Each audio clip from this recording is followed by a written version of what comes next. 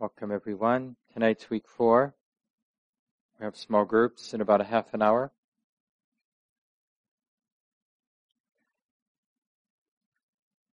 For those who weren't able to make it, last week I talked about the experience, the view or attitude of loving kindness as support for and as an expression of wisdom, right view.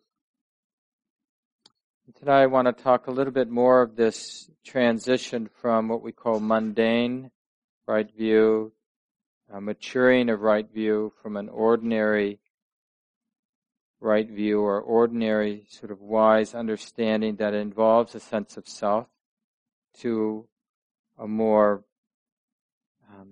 absolute or fulfilled, complete right view that isn't caught by notions of self, isn't confused by notions of self. And then for the last 4 weeks or so, we might take up a little of this content next week too, but then for the most of the last 4 weeks, we'll look at the second part of the Eightfold Path, which sometimes is called right thought, right intention, right aspiration.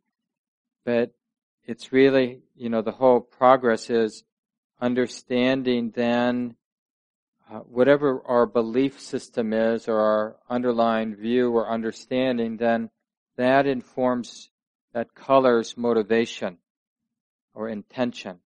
So that's the second part of the Eightfold Path, understanding, informing that active part of the thinking mind. The I'm going to do, I want. And the shape of that intentionality or that aspiration or that resolve has a lot to do with the view in the mind. When we have a really gross, narrow view, then the quality of our motivations, very much are colored by that gross, dense, narrow view.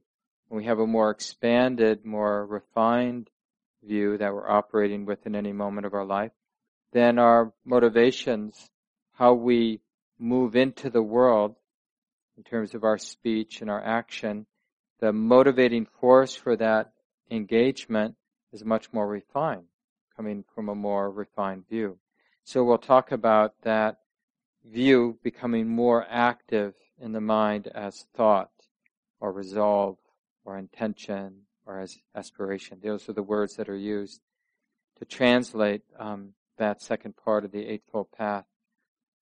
But I want to, and you might want to bring this up in the small groups tonight, just working with these instructions on mindfulness of breathing.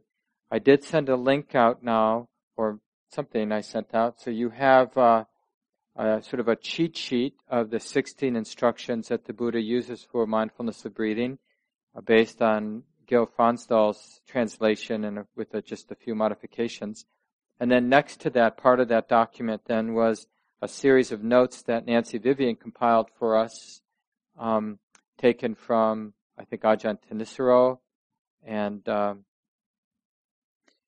Venerable Anileo, another European monk, German monk, and Thich Nhat Hanh. I think those 3 people. She looked what they had to say about these various instructions the Buddha uses for mindfulness of breathing, and then organized them according to each of those 16 instructions.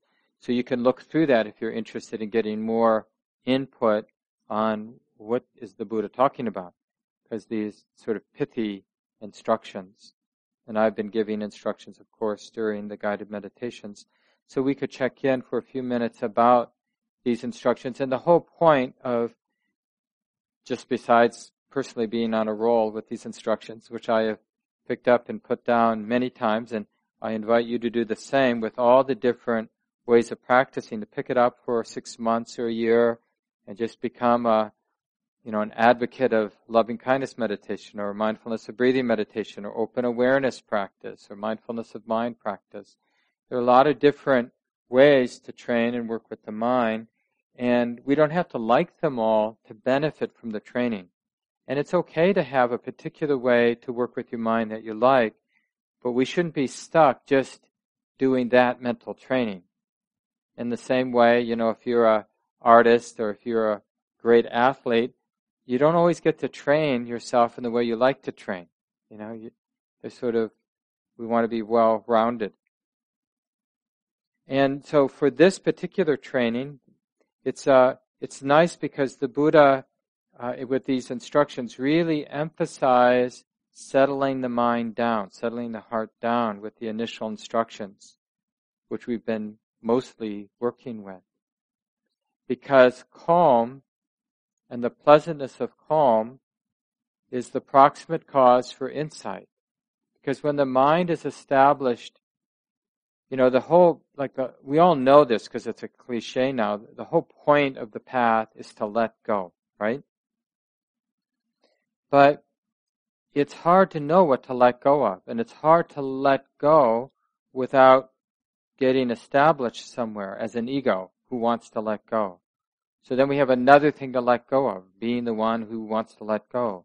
So it gets really confusing. So the interesting thing about calming the mind down is the mind begins to realize that there's something here, naturally here, inherently here, that's also naturally, inherently pleasant.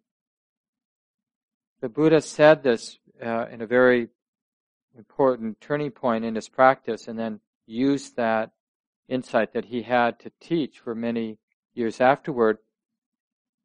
We don't need to be afraid of the inner pleasantness of the mind becoming calm, because that pleasant feeling of settling and quietness and that feeling of wholeness, like the non-fragmentation, the mind not getting divided up by its thoughts about this and that, the pleasantness of that is not only healing on sort of a therapeutic level, but it creates the contrast that helps the mind have insight about all of its conditioned activity, to worry, to plan, to judge, to compare, to wonder, to fantasize, to remember.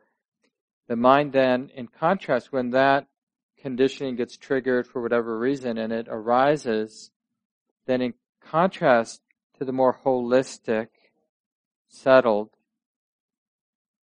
pleasant feeling of the mind, affect of the mind, then when even relatively mild neurotic activity begins, the mind really sees this is dukkha. And when it ceases, the mind really sees dukkha has ceased. That stress of worrying, of mental involvement, mental proliferation. It sees that cessation as freedom.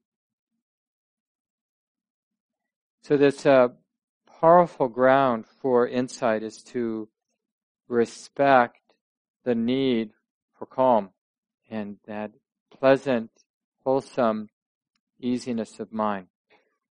So, any thoughts about the meditation instructions before we go back to right view and mundane and super mundane right view? Any thoughts? Yeah, Bob.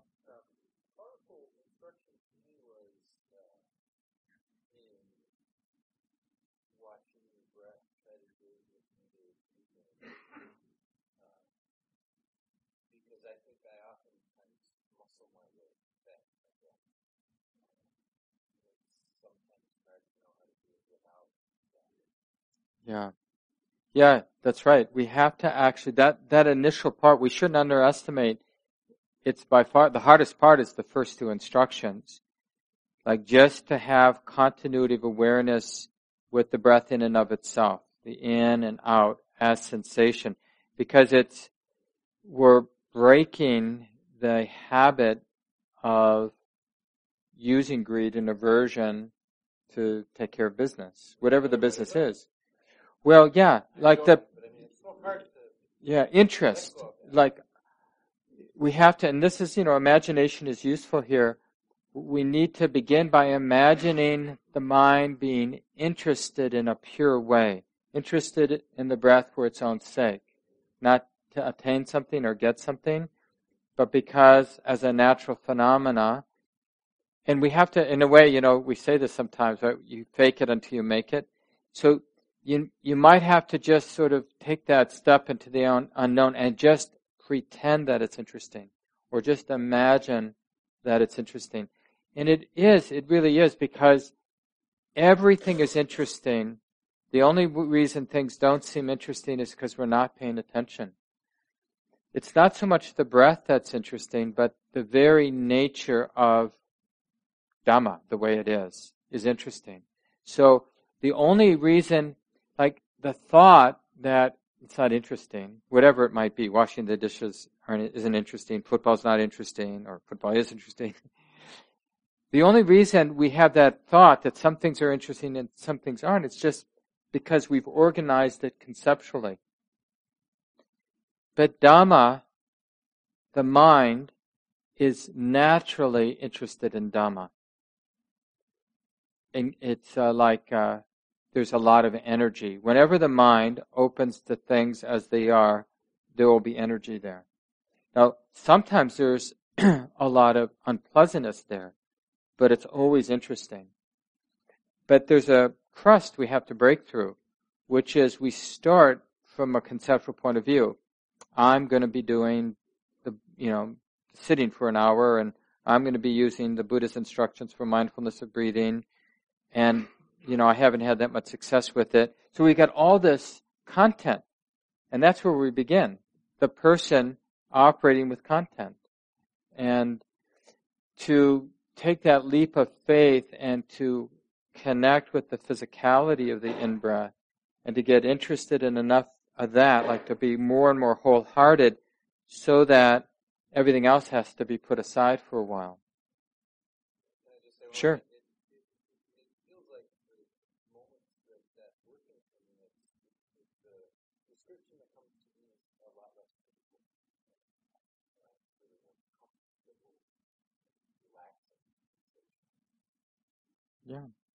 Yeah, that holistic, this is the great thing. This is why it works, and this is why it was a profound insight. Remember, this should be so reassuring for us. The Buddha, so this is like metaphorically, this was the person who had done everything needed to do for countless lifetimes to have just the right karma, mind, body, life circumstance, to have insight. And he was bumping up against the wall. His practice wasn't developing, right? So, doesn't that make you feel good? Here's the perfect person having a hard time with their practice. And fortunately, he'd been at it for 6 years, full-time professional meditator for 6 years, and getting frustrated, basically, and doing things to the extreme. I mean, he wasn't holding back. He was really trying his best. And he made it real clear. He said, people might have matched my effort, but nobody has surpassed my effort. So even as a metaphor, or as a sort of a symbol or legend, just imagine that, and then realizing, okay, something's not working. And this is the point. He saw that I was unconsciously or mistakenly afraid of the pleasantness of a balanced mind settling into itself, into the quiet, into the unconstructed, the mind settling into its unconstructed nature. See, normally when things aren't working, we invest more and more into constructions. Why isn't it working? So we have this world of me having a mind that's not working well or whatever. So to put down the world of problems, that's what concentration is, or calming the mind is. We're beginning to sense, and we've got a lot of permission because our teachers have really encouraged us to sense, to recognize how wholesome that experience is, to really trust that settling experience, not as an end in itself, as nice as it is, but as a means or as a way to insight. So we need a little faith that there's something there, because it takes, from a volitional point of view, an ego point of view, we really got to give ourselves to the instructions. get interested, me, from an ego point of view, get interested in the sensations of breathing in, because if we have some continuity of awareness with the sensations, the mind has less space available, so to speak, to construct, to divide up experience into this and that, to be dualistic. So it's really a trick. To be wholehearted at something means the thinking mind, the conceptualizing mind, the conceiving mind can't do what it normally does. And it starts to feel good that the not doing of that then reveals a more holistic reality. The reality of Dhamma, the way it is, not divided up or fragmented by concept. And that feels good to any human being. It just feels good. Even if it's, for some, maybe feels a little scary at first because it's unfamiliar. It's a normal state, but from our neurotic point of view, it's an altered reality because it's not like normal reality, that holistic feeling. Of course, the more you have it, the less unusual it feels. And people get confused about this too. It's like they wonder if they've lost something in their practice because what made it special was always from the ego point of view. That initial release, like there will never be a time like that sit I had in 1990 or 1983 or something like that when I moved into a house in Berkeley with my old college friend, and we were both grad students, and we sat before that particular meal and my mind really settled. And because the contrast of not having kind of a lot of access to calm and then to really feel it, it was like I couldn't believe that feeling, that pleasantness was available just by disconnecting my mind from what it normally would do, just by being with the breath. I think I was probably just doing breath meditation at the time. And so the first sort of dropping of conceptual activity and just having some continuity with the breath, could be with walking, could be with washing the dishes, could be with a mantra. I mean, you can do it any number of ways, but it's the continuity that really the mind begins to feel that holistic space of Dhamma that's not being divided up. And so I encourage people to be wholehearted and to really play with it and to do a couple things, like sometimes just stick with the first two, but sometimes even though you're not perfect with the first two instructions, like having the continuity just with the sensations of breathing in and breathing out, just move through the whole map or a good part of the way through the map, just so you're learning the map and being real clear about the intention. So you might want to use those words, like meditation words, so that will aim your mind, like for the third instruction, breathing and experiencing the whole body. So, just prompt the mind, experiencing the whole body. And as you're breathing out, repeat the words, experiencing the whole body.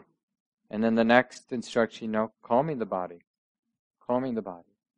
experiencing joy, experiencing ease,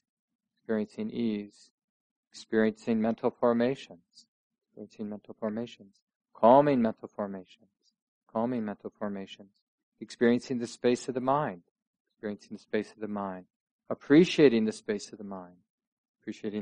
of the mind. What is it after that? Oh yeah, stillness, yeah. Appreciating the stillness, noticing the stillness, and then releasing the mind. And then the last four have to do with insight, sort of uprooting wrong view, the latent tendencies of wrong view. And we probably won't spend too much time until maybe the last few weeks doing that. Anything else about the meditation instructions that we've been working with? Yeah, Caleb. Well, you don't know that, and it's good not to believe that thought. And I would do both. I mean, I think it's fine to work with it as long as you have the sense that your work is, it's not just sort of going through the motions, but it's nimble, the mind is engaged, it's actively engaged, so that The mind is actually, as you're breathing in, doing its best in the space of the body, in the realm of the body, to discern any calmness that might be there in the body. And as you breathe out, discerning any calmness. So the thing about an experience like calm, it's a relative experience, right? So on one end of the spectrum we have agitation, at the other end calm. So there is always calm in the body. You have to believe this. There's always calm in the body because it's a relative thing. So the habit from an ego point of view is to look at the agitation because the ego is sort of framed around being critical and avoiding danger. So we're looking at the relative calm, wherever that might be in the body, breathing in, breathing out.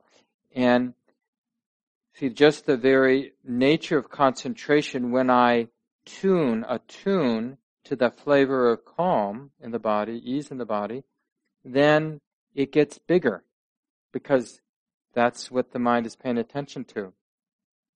And like I said, it's everywhere. One of the things I did with Pa Oksida, this wonderful, amazing Burmese teacher, I did the 4 elements meditation where you're all day long, you're just moving through the different elements, hardness, softness, roughness, smoothness, heat, coolness, flow, static, kind of lift. But all the different actual elemental feelings we have with body.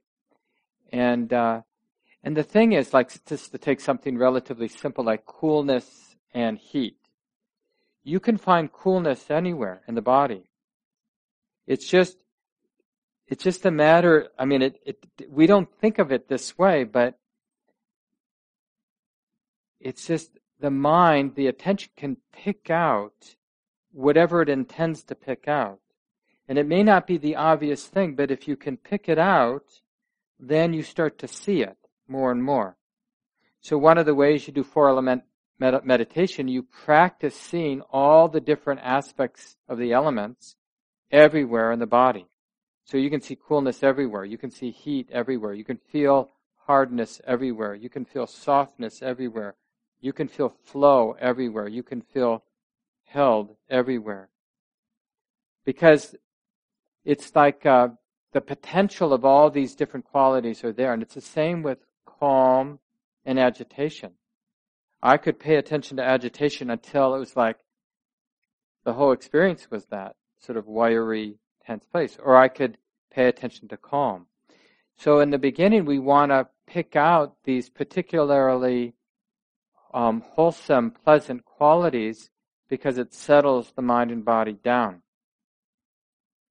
And then from that place of really having settled the mind and body down, then the mind, like I said earlier, by contrast, can really learn about the conditioned activity of the mind. So you need a little bit of confidence, like to be like it's the calm is there. It really is there. And you have to experiment a little bit, like using your imagination, sort of jump starting it a little bit. And that's why even the word itself can be useful, like the meditation word. Ultimately, you don't need all that sort of stuff, but initially to break habit, it's like our habits are quite forceful. So the meditation instructions to sort of counter that need to have some umph to them, some resolve or willfulness even. Yeah, Rebecca. Yeah. Yeah. And you have a lot of confidence and faith.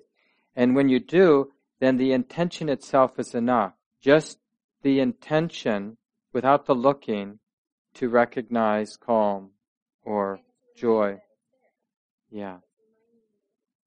And you see this particular training that's here in the 16 instructions, it's such a beautiful expression of what we talk about as mundane right view. Because mundane right view is, this is lawful, honey. It's lawful. So then the real force of the lawfulness is intention. Intentions matter. Intentions have consequences. So if we intend to be with the breath in and of itself and to abandon thinking, conceptual activity, then there's a fruit to that. If we intend to see the calm in the body, that will bear fruit. That intention will bear fruit because that's the law of karma. That's what mundane right view is. Things are lawful. Intentions matter. If we intend to notice joy, to notice ease.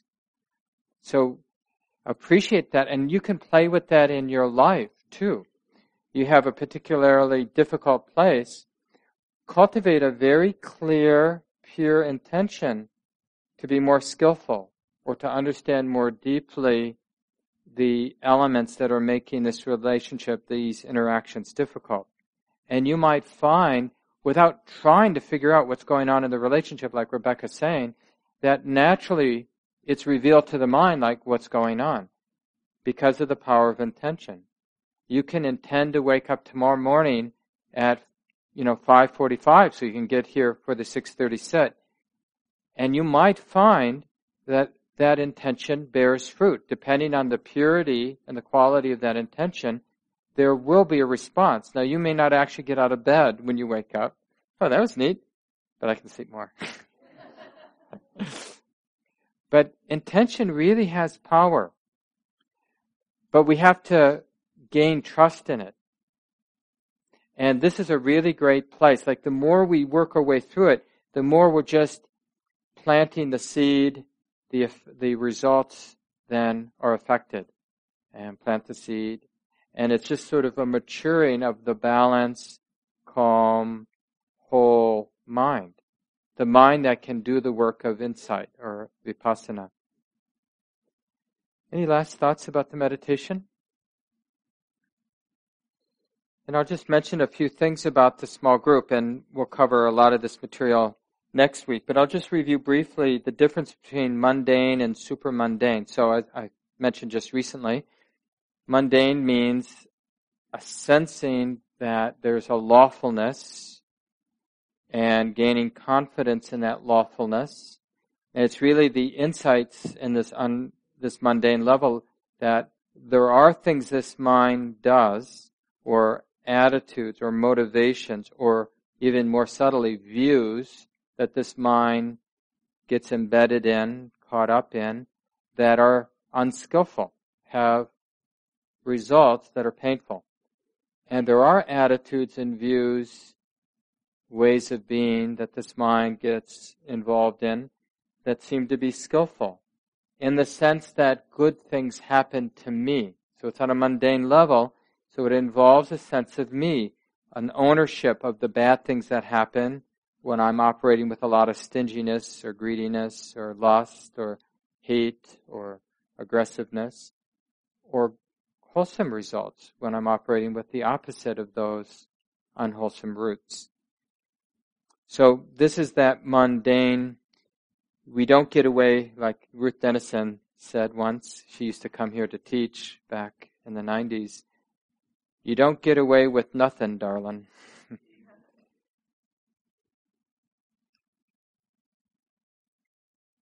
So supermundane, it's just the maturing of karma. So with a as the mind begins to appreciate in a more refined way the nature of this lawful universe, it begins to discern that although there's a lawfulness, it doesn't belong to anybody, doesn't refer to anybody.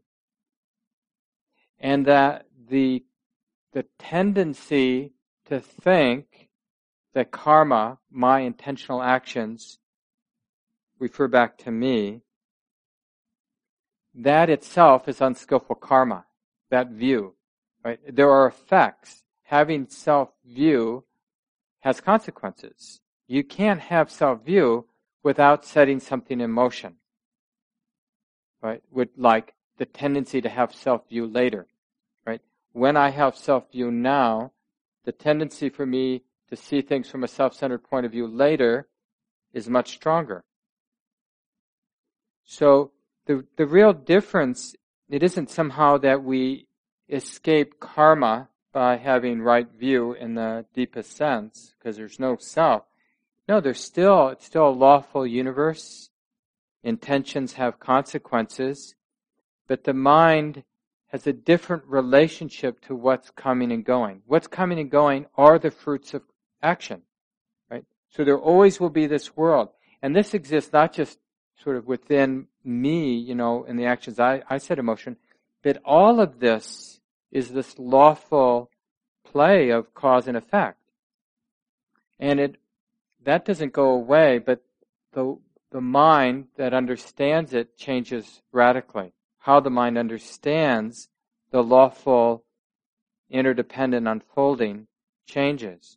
Because now my mind busily projects a somebody that all this unfolding, it matters to me. There's a somebody there that it matters to. And I have preferences. And I have fears. So even when I'm being skillful in a mundane way, I want to engage this lawful unfolding as best I can with as much competence as possible in order to get my mind calm. Because Mark says it's really nice when the mind's calm. So I want that, And that's like on a mundane level. And then it's like stepping back, and realizing that even that sense of being the practitioner who wants to taste some of this calm that everybody talks about, even that is the play of causes and conditions. Carol Wilson, I think, and others have used this metaphor of like being in jail. And with a mundane view, we're in jail and we're constantly rearranging the furniture to make it more pleasant being in jail. And the super mundane view is somehow the view shifting and realizing the door is open. I can focus in on being in jail, or I can open up and see that's just that. There's nothing about karma, lawfulness, cause and effect, that imprisons anybody. Nobody is imprisoned by the lawfulness of cause and effect. There's cause and effect, but nobody imprisoned by it. More to say, but we need to end it here, so there's enough time for the small groups. So in the small groups, just in a general sense, don't be intimidated to talk about like what experiences of right view or wisdom or whatever word you prefer you've noticed, not just in your own life, but also in those around you. Like, what is your sense of what right view or wisdom looks like when it's operating in your own mind or operating in those people around you? What does it look like? What are the telltale signs? Well, that person has some wisdom, Like we say that sometimes, but what do we see when we think somebody's wise, either in a mundane or a super mundane ultimate sense? What do we mean? That would be nice to clarify in the small groups, just what wisdom is, how we've seen it. And then you could go back and discuss or share a little bit about what we talked about last week, how the arising of love, compassion, acceptance, forgiveness, how that can affect a radical shift of view from a very contracted, not so helpful view to a more expanded, skillful view. And the examples in your life, because that happens more regularly for us, where we go from hate, negativity, irritation, to a kind of an opening of the heart, forgiving, a patience and acceptance. And things just start working so much better when that shift happens. And to begin, you could share about moments and how maybe you can even activate that shift of view with this flavor of metta or loving kindness, or anything else that seems relevant in your practice, including the guided meditation instructions that we've been working with. Thank you for listening. To learn how you can support the teachers and Dharma Seed, please visit dharmaseed.org/donate.